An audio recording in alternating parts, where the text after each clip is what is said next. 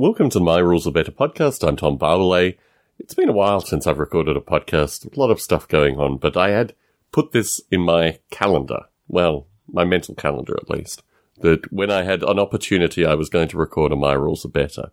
A couple of topics that I wanted to record. And let me start by saying the Orcs versus Humans is a rule system that I'm going to be returning to with video. I'm going to try to video record almost all the playtesting through that to explain the bits and pieces. And apologies that I haven't continued with that thread, but obviously I've got a lot of other stuff going on, and travel just seems to take away from any time to do normal stuff, and I've been traveling on and off, well, for a month or so now.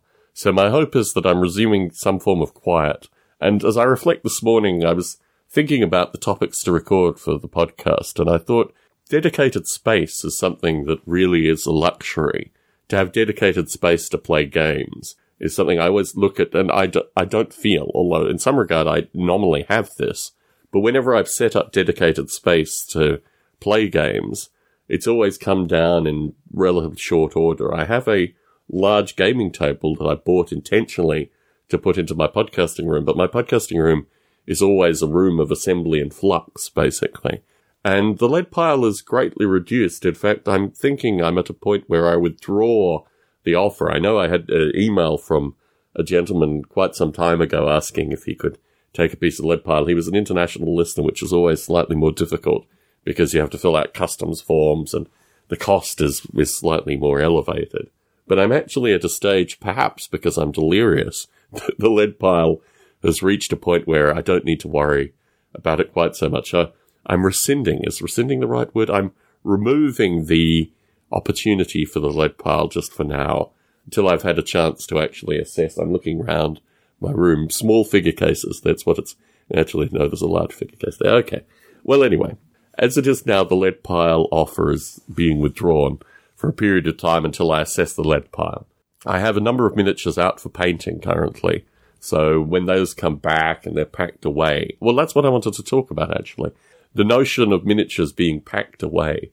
I see these people with these glass-fronted cabinets with their miniatures displayed in beautiful fashion. I've never lived that life. I've talked to my wife periodically about potentially getting one of those IKEA pillars, glass pillars, to put some of my miniatures in. She always looks at me somewhat concerned. Truth be told, actually, we do have a curio cabinet in the house that has maybe a dozen miniatures in it, including a couple of busts, which I should probably explain. When you, well, I don't know. I don't know how I really feel about the whole professionally painted miniature thing. Having gone through 2 years now of this experience, I think really what I'm looking for, what I've always looked for, is army painters.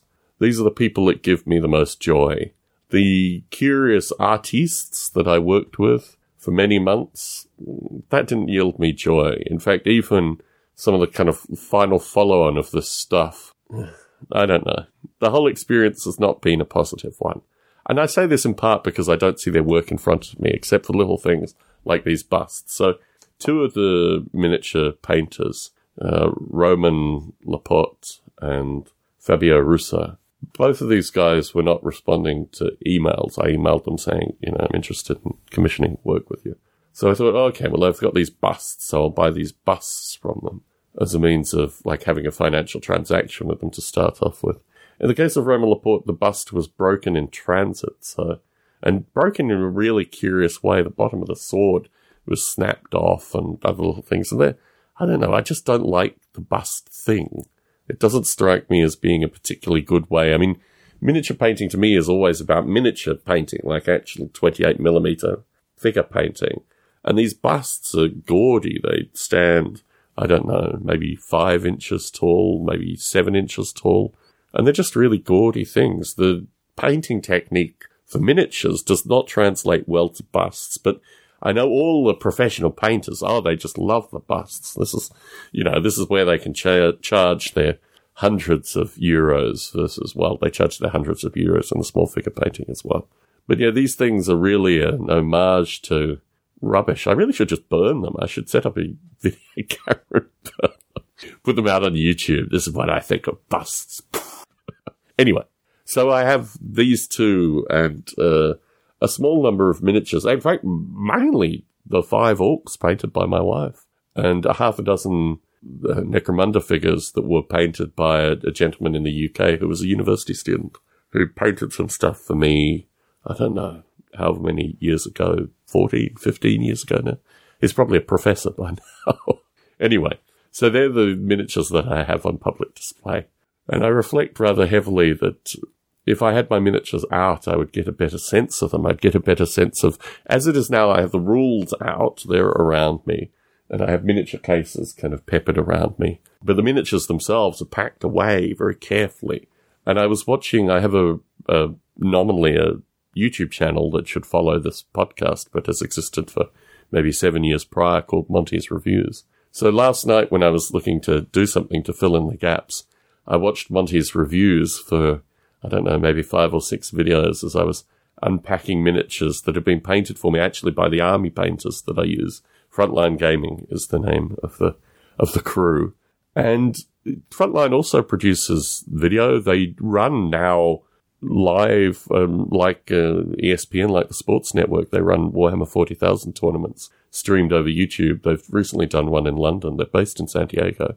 So I do feel that this outfit, for all its curiosities, is at least promoting this thing and actually showing tournament play of a reasonable interaction. People that actually seem like humans versus kind of aggressive, hyper-militarized folks that are critiquing, you know, what WYSIWYG, what weapons the miniatures are actually carrying. I also had an experience, which I don't think I've narrated in this podcast, where I sent the Warhammer 40,000 Shadowspear box set off to a fellow to be painted. Well, actually, he picked up the miniatures locally, painted them and sent them back to me. And I realized that this isn't my thing. What is now coming out of Games Workshop as Warhammer 40,000 is definitely not my thing. These are large base. They stand 60 plus millimeters off the table. They have huge bases. This is a different game. This isn't Warhammer 40,000. This is something new that Games Workshop has created to create these amazingly elaborate, brittle plastic miniatures. So when I received these things and unwrapped them and packed them up again, I was just like, just for a Space Marine that doesn't have a long antenna on its back, what the hell are they doing with these plastic antennas? Everything is super breakable. This isn't the game that I once knew. This isn't even the aesthetic that I once knew. All very curious stuff. So I lament the lack of game space that I have. And I also reflect on the fact that the Orcs and Marines that I have are no longer compatible with the Orcs and Marines that exist now. So I'm a historical curio footnote collector. The second thing I wanted to record about was a photograph that Chris Abbott sent me. He's met up with Matthew Gibson, which is wonderful, creating these things so people can actually meet in the real world, so to speak, is one of the main reasons I do these podcasts, because it's an amazing luxury when you're actually the person that meets in the real world, but when you can bring two friends together in such a fashion, that, you know, that's just wonderful. That's kind of +1 humanity in the audio space. Anyway, Chris Abbott sent me a photograph of something that a friend of his had discovered in their basement. These curious things, I don't know how many years later, I'd like to say 30 years, might have even been 40 years for Chris, I don't know. But however many years later, it was a Dungeons & Dragons Player's Guide, first edition, where Chris had written, I should say Advanced Dungeons & Dragons, where Chris had written the rules for the DM's Guide without having the DM's Guide. That was my life perfectly as well. I remember purchasing the Player's Handbook with lawnmower money. Money I had made through mowing lawns. And I got the Monster Manual as a Christmas gift. I still have the Monster Manual. I don't know what happened to the Player's Guide. I suspect I might have given it to my 17-year-old self, gave it to my then girlfriend's brother, along with a haul of other stuff, including squats, which I may or may not have narrated in this podcast. I'm not sure, in any case. But my memory of reconstructing the rules of Advanced Dungeons & Dragons just with the Player's Guide and the Monster Manual, but mainly the Player's Guide, working out what dice had to be rolled, these kind of things, constructing a universe. I always wondered why the Dungeon Master's Guide was even a book. Because those of us, like Chris Abbott and myself, you know, on opposite sides of the globe, we had the ability just to reconstruct the rules from having the Player's Handbook, the DM's Guide, all the stuff in there. And when I owned one, literally in my adult life, I mean, I might have touched one through my teenage life. but I don't think I ever owned one through my teenage life. Anyway, to hold one in my hand and realize all the ridiculousness that was in there, the stuff that could be easily reconstructed, all completely unnecessary. All it required was a miscreant teenage mind and quite a bit of time, and you had the full rule set for D&D. Thank you very much. And this put a really big smile on my face, because actually this is, speaking of putting pegs in a board, this is one of the topics that I wanted to actively discuss in this podcast, and I'd forgotten about it, and then Chris's photograph immediately reminded me I had to discuss this thing, that the rules for D&D actually did not exist in 3 places, but actually probably just existed in 1 place.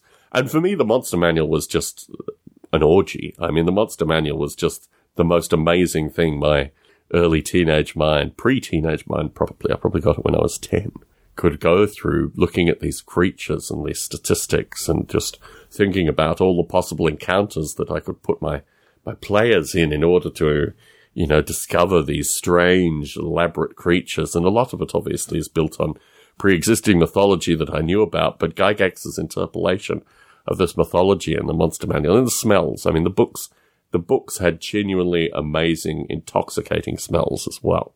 All these things built upon creating modules. Again, before I left for the UK, I bought 5 Dragonlance modules. And my recollection at the time, it probably was contemporary with my life actually at the time, was when the Dragonlance modules came out, they were just at a different level than the previous modules that TSR had been producing.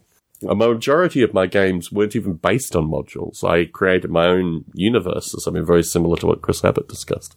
So the nature of a module was a kind of clunky thing that, you know, wasn't really part of my D&D gameplay. And I still remember, however, looking at these things and thinking, this is a new level. The combination of music, they had music in there as well.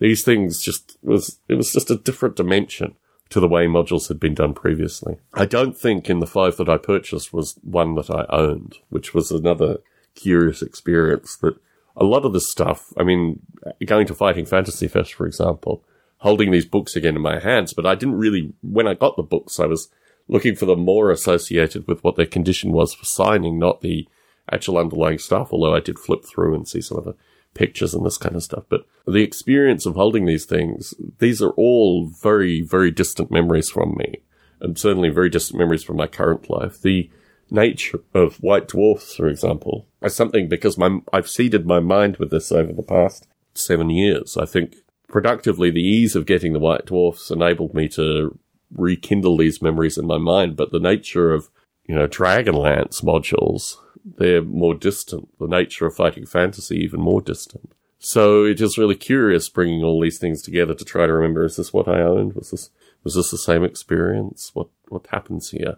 associated with the neurons, you know?